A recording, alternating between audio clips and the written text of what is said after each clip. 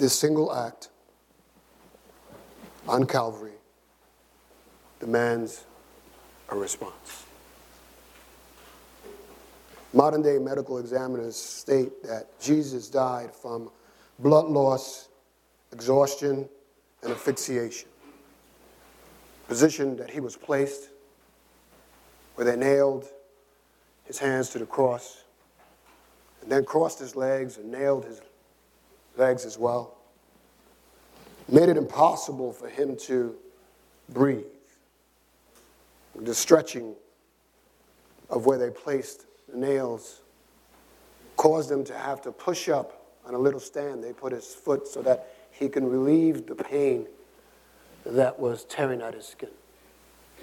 Every time he lifted up, he rubbed his back that was already scourged upon the wood that was on the cross. Every time he stood up, he took a breath. His lungs filled with water. We know what that is. His heart began to malfunction. His kidneys started to malfunction. Finally, his heart couldn't pump the blood through his body that he needed because every blood that was pumped was lost.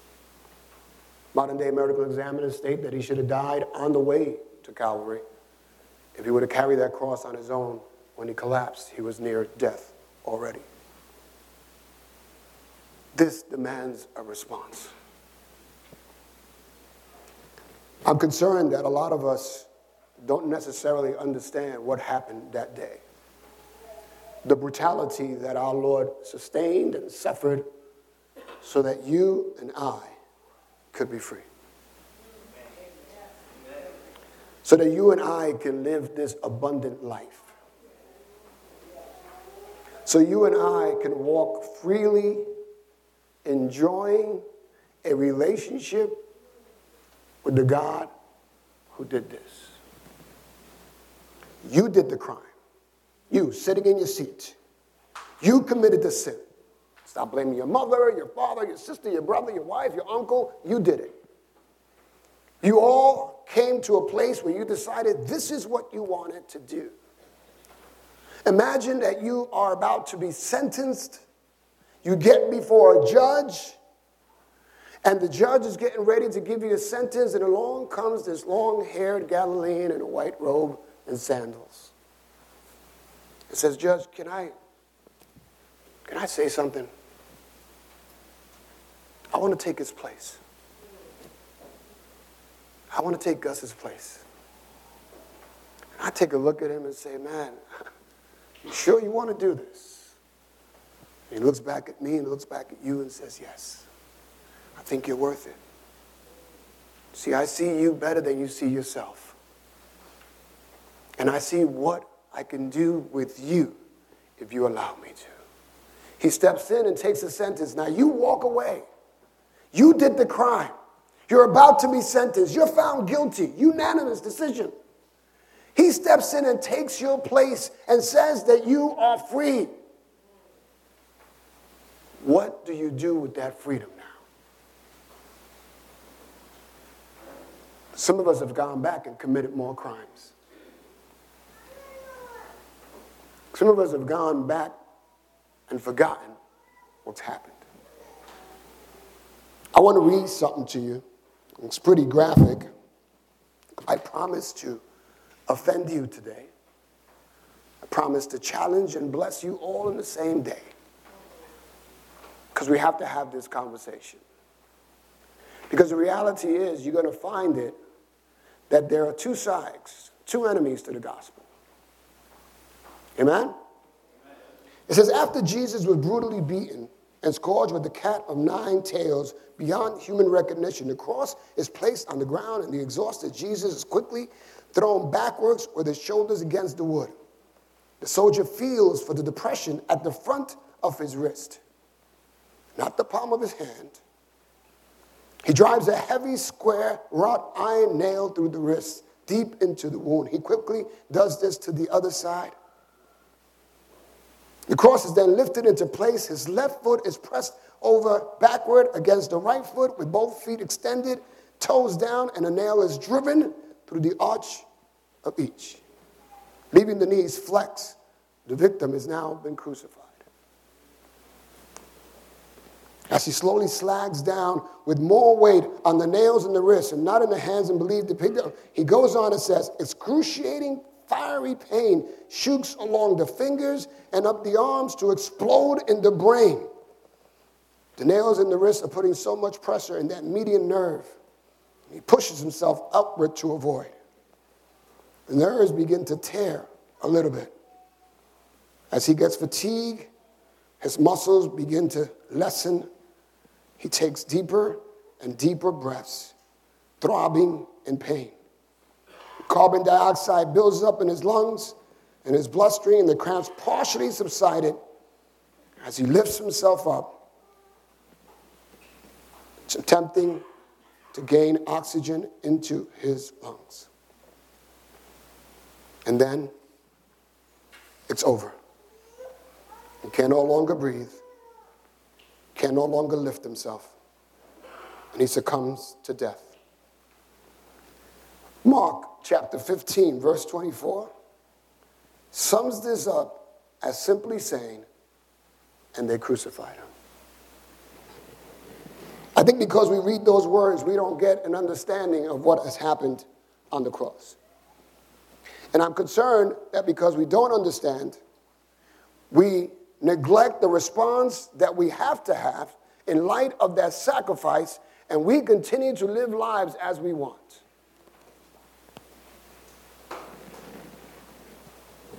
Let's pray.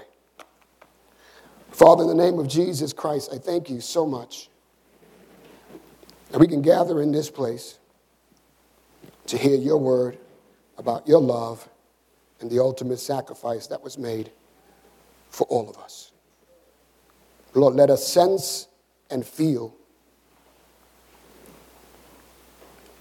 the sacrifice on the cross for us. I pray this in Jesus' name. Amen and amen. William Perkins wrote this in this book called The Art of Prophesying that I was reading.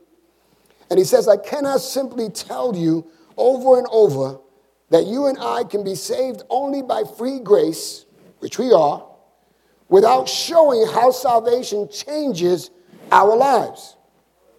As a result of this saving faith, the Holy Spirit always proceeds to work an inner heart transformation so that we want to obey God out of gratitude and love. Our faith produces, because our faith is in the person of Jesus Christ. It's important for us to understand that this loving God who forgives us, and this is the two enemies that we're going to be tackling with today, the gospel. The gospel message is God loved you so much. And we'll read that text in a minute. But we all fall on this side sometimes of God loves me, God has forgiven me, now what? I say yes to Jesus as my Savior, but now what? I want Jesus, now what? The flip side is that there's a call to repentance and obedience that has to happen. You've been justified when you say yes to Jesus Christ. That sacrifice that was made is for you to be free. Why would you want to live in bondage? He's paid the ultimate price, the wrath of God. You and I cannot sustain it. He poured it out on Jesus. He took it all for us. But we cannot longer continue to say, God loves you, God loves you, God loves you, and he does. But that demands a response. That kind of love demands a response. How many of us tell someone we love them and wait? What do we wait for? We wait for a response. And if you don't get one, you're like, I don't love me? So we have to be mindful. And guys, I don't want you to use love because you got ulterior motives. I don't want you to drop that. Girls, put your guards up. I got it. But what I'm saying is that you always look for this response. When you put your best post out there on social media, what are you waiting for? You're waiting for likes. Right? You're so vain. You need somebody to like you. And if they don't like you, you stop being their friend. You hit a button and you Delete them. God loved you so much that he sent his son to the cross. And I want to read John 3:16. We could remain seated because I got a couple of scriptures I want to read. I'm seeing blurry up here. You got 2 heads, Betsy. 2 heads. Okay, much better. Be still, I can focus. John 3:16, it says, for God so loved the world, we all know this, that he gave his one and only son, that whoever believes in him shall not perish but have what? Okay, so before, and let's just look at this text really quick, okay? It says that God loved and God gave. Who did it? God.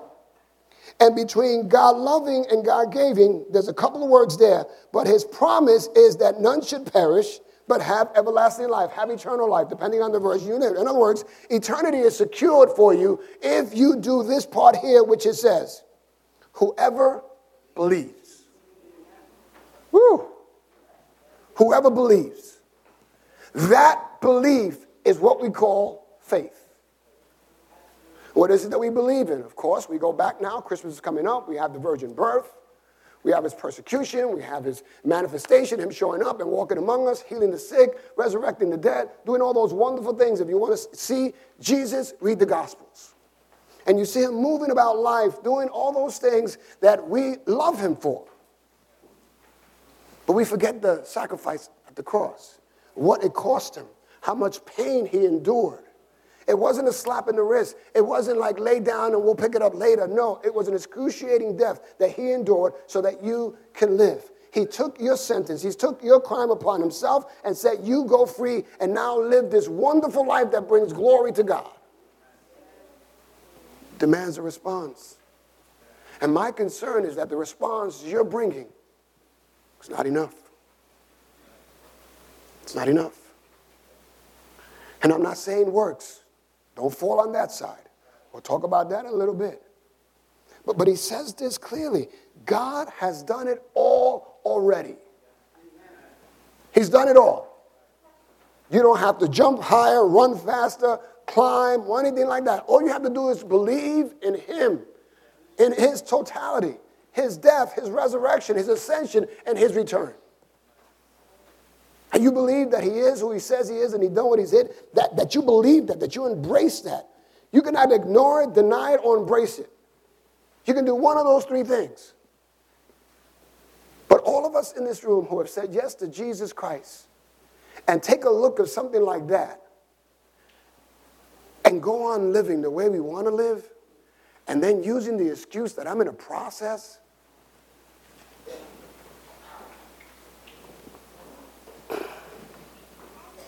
In Hebrews chapter 11, verse 6, it says this, without faith it is impossible to do what? Because anyone who comes to him must, say that again, that he exists and that he rewards those who earnestly seek him. This is not a Marvel comic. This is not a ghost.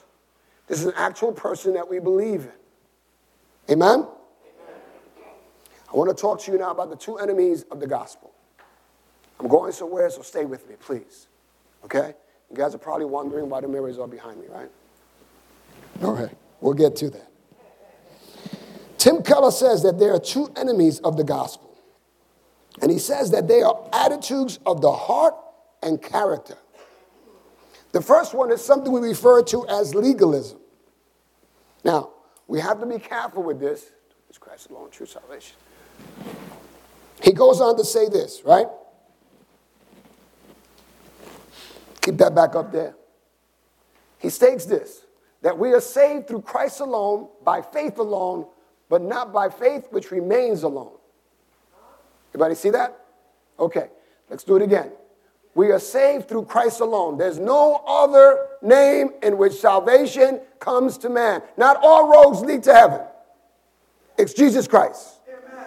All right? Thank you, brother. Thank you. You're with me. Stay with me. Stay with me. Christ alone.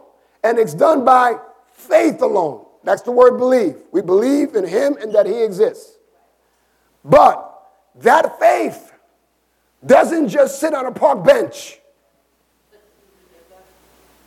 It doesn't. Doesn't warm up the seat that you're so reserved. You're all creatures of habit. You all sit in the same place. Unless you get here late, then somebody bumps you from your chair and you catch an attitude. Right? But true salvation always results in good works. Everybody, say the last three words with me. And a... Has your life been changed by the grace and mercy of Jesus Christ? Here are the two enemies, because we have a problem with this as we go forward. The first enemy is what we call legalism. And this is the thought that God loves, his love for us is conditioned on something we can be or do. Some of us still want to procure God to our debt. If I come to church, if I feed the hungry, if I walk the old lady across the street, if I give, if I serve, God, look at me. You love me more than you do Gus. Is that true? No. Do Christians still act that way? Yeah. Jesus loves you, period. Loves you, period. Period. But that love demands a response. And then we have the other side. It's the word antinomianism, which simply means this. It's a belief that I don't have to obey God. It is the thought that since God loves me, regardless of my record, he doesn't mind how morally or immorally I live. This is my once saved, always saved camp.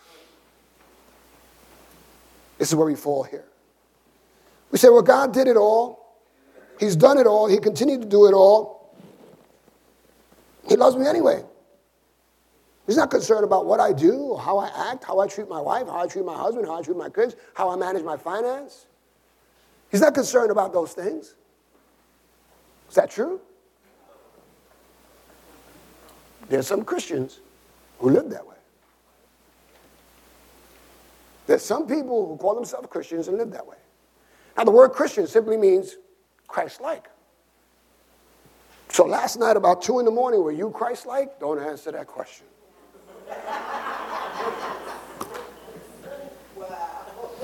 It's an attitude of the heart and character. And what either one of these things do is exonerate a person from having a response. So we have to find this balance. We have to find this place where we understand we don't work for God's love. He loves us, but he's concerned about us.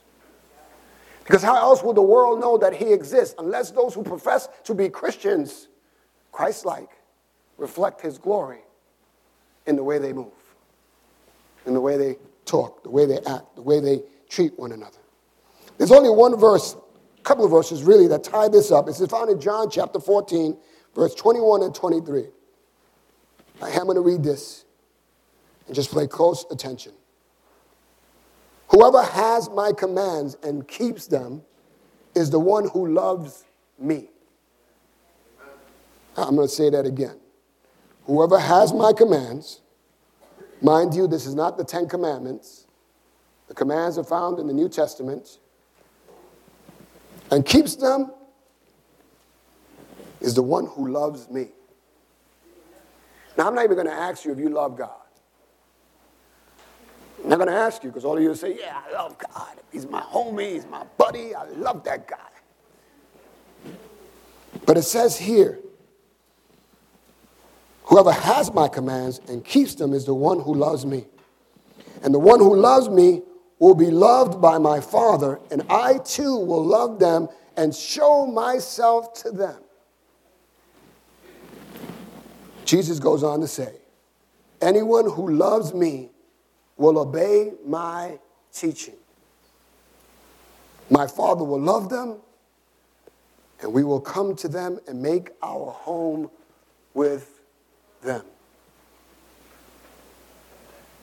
You believe, you obey. You believe, you obey. You can't just believe and go about living your life and saying that Jesus is your Savior and Lord, and meanwhile you have, you know, and you don't do. Here's the big idea. It's not what you know.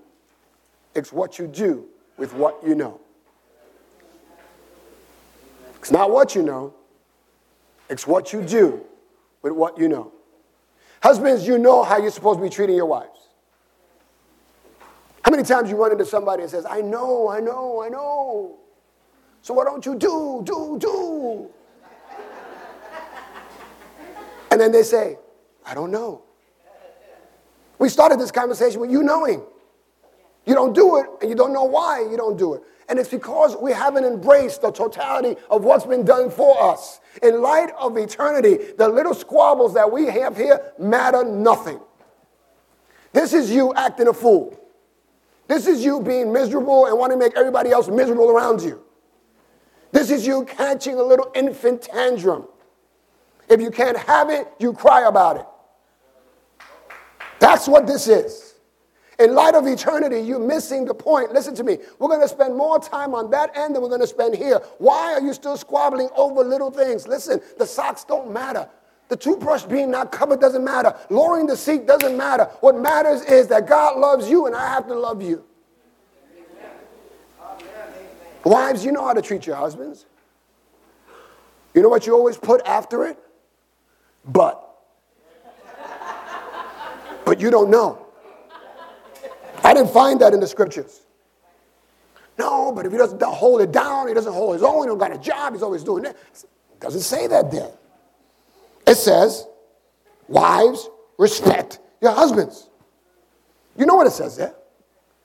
It teaches us in the Bible how we should deal with conflict. You know, but you don't do. What's the sense of knowing something and then not doing it? That's why we fall on this side. Oh, God loves me, God loves me. Listen, God loves you so much. He meets you where you are, but then he says, I can't leave you there because I want to put you on display.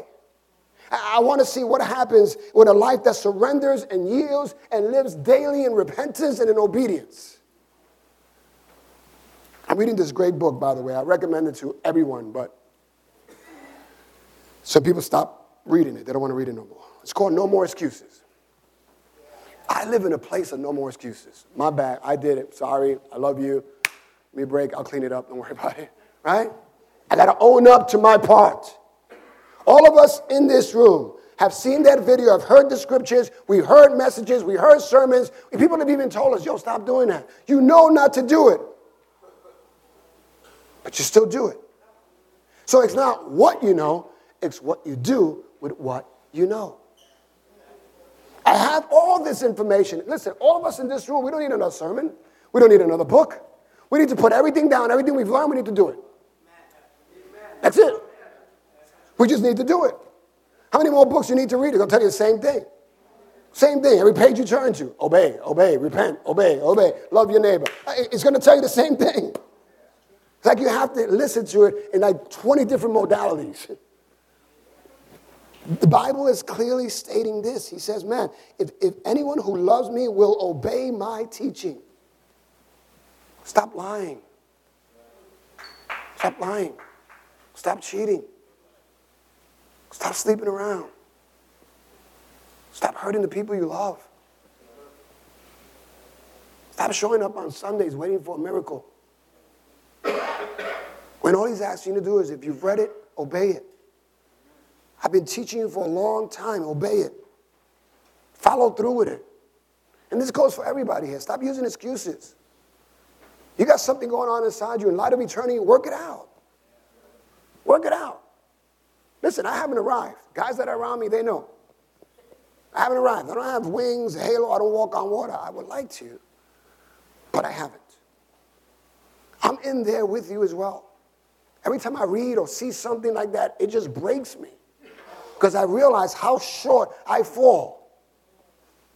Knowing what I know and still not doing it. But it causes me to weep.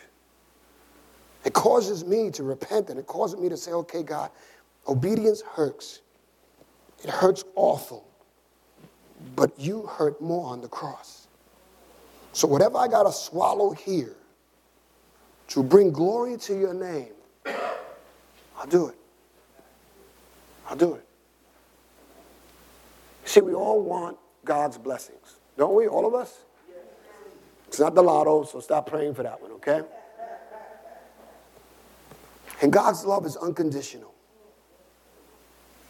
And one of the things he tells us in Matthew 28, he tells us to go and teach people what we have learned. What are you going to go teach people? What have you learned? What example are you being in light of the cross and the sacrifice that's been made for you? Oh, but I love them if they love me. If they don't call me, I won't call them. Let somebody else do it. Oh, here's $1. Roll down the window and just speed away. God has called us to be light of this world. That means that somehow you have to be attractive to those who are in darkness.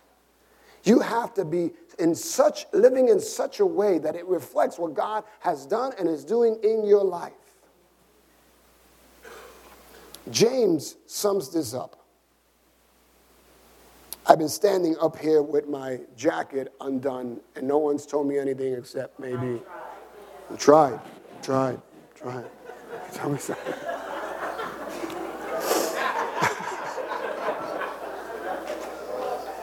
For those who know me, you know I don't do this, okay? But it's part of my illustration, so bear with me, all right? Okay, fixed it. Now all you people can breathe easy.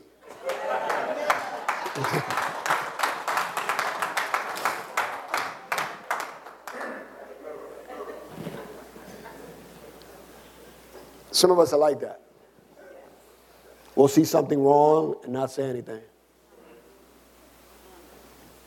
We'll look in the mirror, see something is wrong and not fix it.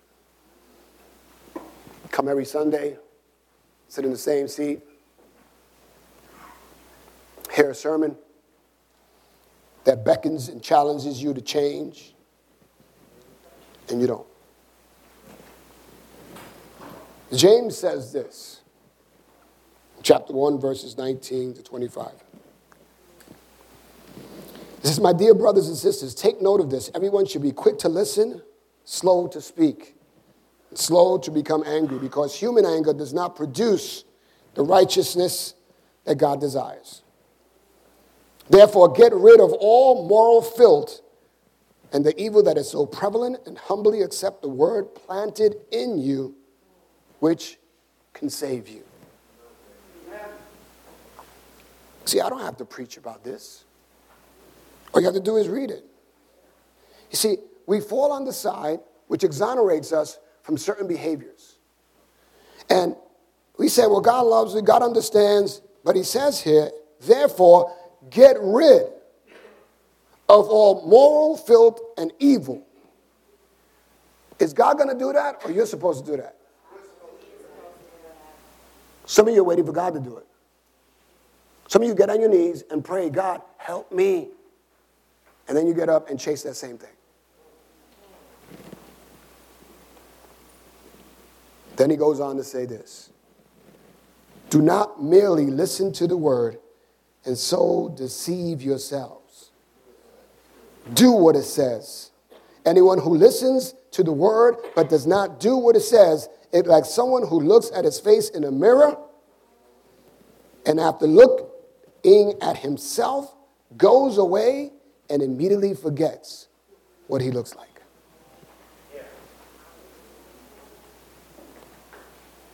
God's word is a mirror.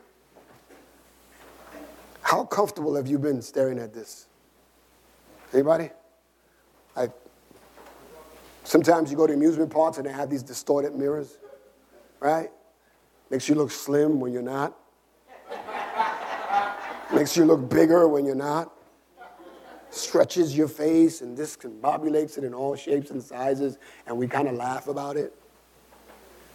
We're still laughing about it. God's word is a mirror to us. It reveals to us what's not right in our lives. And we look and walk away and do nothing about it. In light of that sacrifice, it demands a response greater than what we are bringing.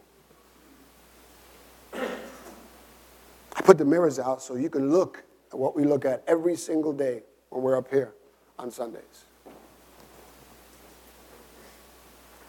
I'm not sure how much of this you'll remember. But here's what I know, what the word tells me. It says, whoever looks intently into the perfect law that gives freedom and continues in it, not forgetting what they have heard, but doing it, they will be blessed in what they do. I look in the mirror, fix myself up a little bit, not much. How many of you are uncomfortable with my jacket like that? Oh.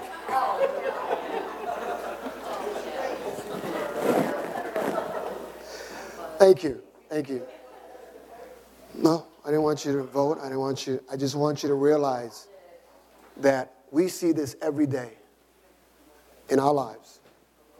We see ourselves not properly attired, not on the outside so much, but on the inside. And there's still stuff in my heart that I'm asking God to purge. There are still thoughts that come to me that I'm asking God to deal with on a regular basis. But I'm repenting and I'm obeying. I'm better today than I was yesterday simply because I've come to God with that problem. And I've made certain adjustments in my life to allow obedience to rule and reign in that area. I don't yell anymore, guys. I don't. Like, I haven't yelled in I don't know how many years. Even my kids in school say, Mr. Rodriguez, you don't yell at us. So everybody else yells at you. You know what I walk around with? A sign that says, be quiet, please. What I do? I walk around like this in my classroom. And I wait. And it takes less time than if I yell at them. Yo, stop talking. He's walking around with a sign. I'm walking around like some madman. It's something that I ask God to help me with. Because I don't know about you. When someone yells at me, I don't hear him. It's looking in this mirror of God's word and saying that if I want peace, then I have to be a man of peace. Listen, my wife, every now and then, when my voice just gets a little higher, she says, tone it down. Can't hear you, tone it down. And I'm like, I'm not yelling. Right? But she's reminding me of what I've already committed to, which is what? I want peace in my home. I want to be heard in my home. Yelling and screaming with a bullhorn is not going to get me heard. It's going to get me shut off, ignored, dismissed. James sums this up. And this is all I'm saying, and I'm going to get out of your way. It's not what you know.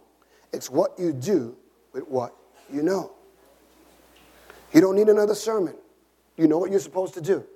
In light of eternity and the sacrifice that was made for you, these little things here, they don't matter. Doesn't matter. It's you getting it right here, and God will work this out here. When you're right vertically, God will work it out here. Because those things that used to affect you won't affect you anymore. God gives you this new perspective. He pulls you back and says, man, you're too close to the mess. Let me pull you back so that you can see how I'm working. Marriages, I want to give you a gift. When you find yourself in a heated conversation, can one of you call a timeout? Can one of you say, whoa, timeout, I need Jesus right now, and give yourself some space? You're going to say things that you're going to regret. You're going to do things that are going to hurt the heart of God. And probably continue to drive a wedge in your relationship. Single men, single women in this room, for crying out loud. Give yourself over to God and wait on God. Wait on God. He picks the best. Amen. Your pick has been off for a long time. Let him be the one that chooses for you. Chooses for you. I've been married for 30 plus years. Last couple of years been really rough. But it's got more to do with me than my wife. It's my attitude, it's my stuff. But I said, I ain't going nowhere. I don't know if she's saying praise God, but I've committed not to go anywhere. And it's the same way with God. When you commit to him, where are you going to go? Where are you going to go? I mean, seriously. Want to go back to crack? Heroin? Streaks? Jails? Institutions? All the medication you were taking before? Cutting yourself? Throwing up? Rolling around in dirt and saying you're clean? That's what you want to do? Disciples thought about doing that, and they said, where will we go? If you have words of life, where will we go? So I ask you, what response should you have for what's been done for you? You can't do it on your own. You have to embrace everything that Jesus has brought to the table. And let me tell you something. He is still with us, working in you and through you and for you. He's interceding for you. He's waiting patiently to return for you. He has not left you. He has not abandoned you. He is with you. You may not see him. You may be squeezed a little hard today, and you may be sensing, God, where are you? God is in the midst of your situation and your circumstance, and he is for you, not against you. And because of that, no weapon forged against you will prosper. No circumstance that you are in will overwhelm you or overcome you, because you are more than a conqueror. You have $0 in your bank account. I know a God who owns every resource in this world. And God will provide for you. Amen?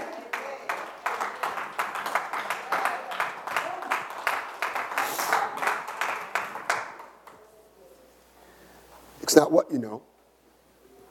It's what you do with what you know. You know what you need to do.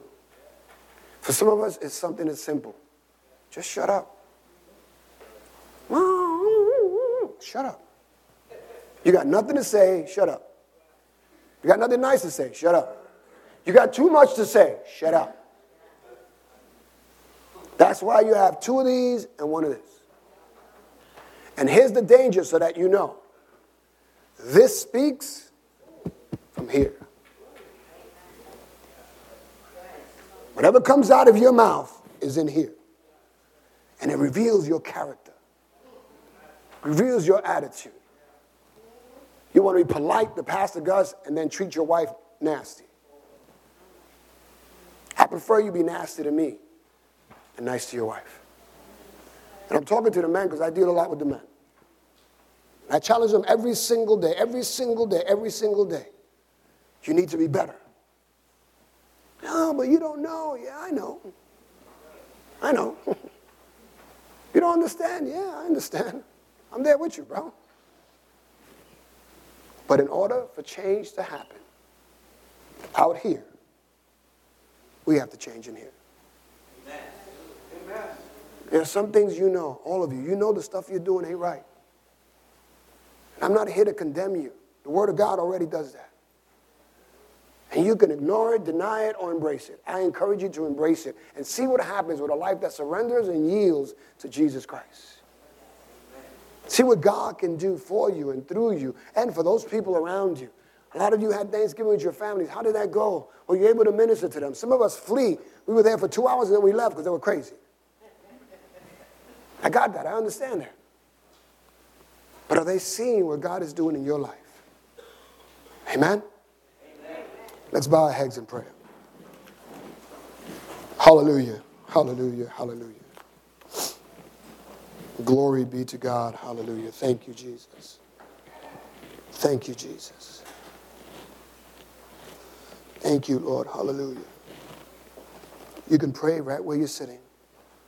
You've heard something, maybe you need to repent from something. Maybe you need to ask God to help you in this area of your life where you have been lacking. You know what you're supposed to be doing, but you're still not doing it. Jesus took it all. Everything that God had, he took it. He endured and suffered great pain, anguish, and death. We can't keep saying that Jesus is my Savior and not my Lord. We can't keep saying, I can't do this. Yes, you can. Greater is he who lives in you than he who is in this world. And the Spirit is always willing. If we're a people who confess, repent, obey, yield, surrender. These are all words that we're familiar with. Just imagine for a moment if we were a people that repented and obeyed. Oh God, what an army we would be for the glory of God. So Father, right now in the name of Jesus Christ, I lift up each and every person at the sound of my voice. I pray, Lord, that the words that were shared and spoken, the depiction of Calvary and the sacrifice of Jesus Christ that you gave because you loved and you promised for those who believe. Lord, I believe in you. I believe in the work of your Holy Spirit in my life. I'm thankful for your word. I'm thankful for the things that come to my life because you've given me a new perspective. You allow me to see things for what they are, and the devil is a liar. He has no place and no hold in our lives anymore. Those who have been set free are free indeed. There's power in the name of Jesus. And Lord, I can call you Father. I can call you Father today because of Jesus Christ. I have been grafted in. I've been adopted into your kingdom. I'm no longer an orphan, God. I have a Father in heaven.